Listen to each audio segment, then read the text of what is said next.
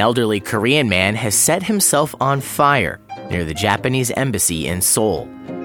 14 descendants of Koreans who collaborated during Japanese occupation have won lawsuits against the Korean government for land that was illegally seized. And a South Korean hospital network has been hacked by North Korea.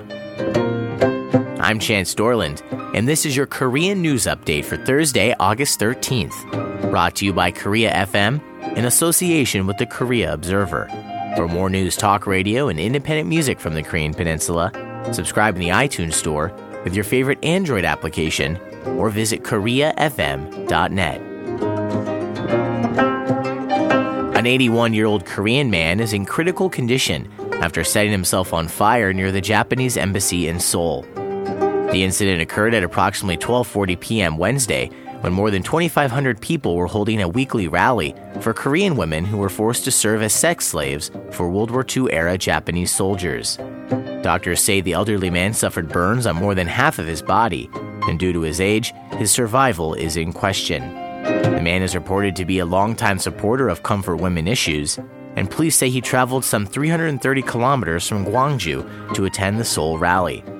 The incident comes as South Korea prepares to celebrate the 70th anniversary of its independence from Japanese colonial rule this Saturday, August 15th.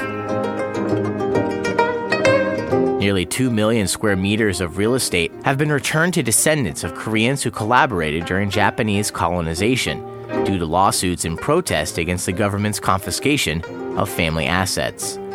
Newly released data from 2007 to this year shows despite winning 119 other cases, 14 lawsuits have led to the return of 1.99 million square meters of state-owned land after a 2005 law allowed the seizure of the property. The special law on the state ownership of property owned by pro-Japanese collaborators stipulates that the government can seize assets acquired by or given to Koreans who supported Japan during the colonial period.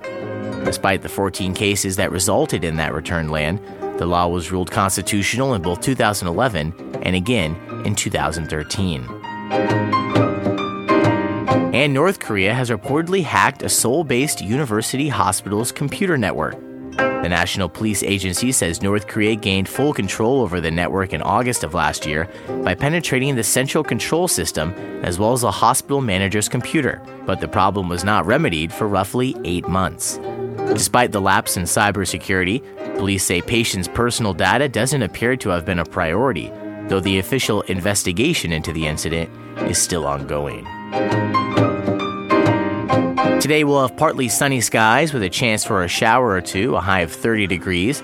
Then tonight down to 21 with more chances for showers tomorrow afternoon. Partly sunny otherwise for Friday with a high once again of 30 degrees.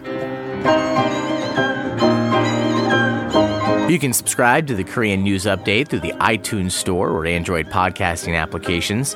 And for more news, talk radio, and independent music from the Korean Peninsula, visit koreafm.net. I'm Chance Dorland.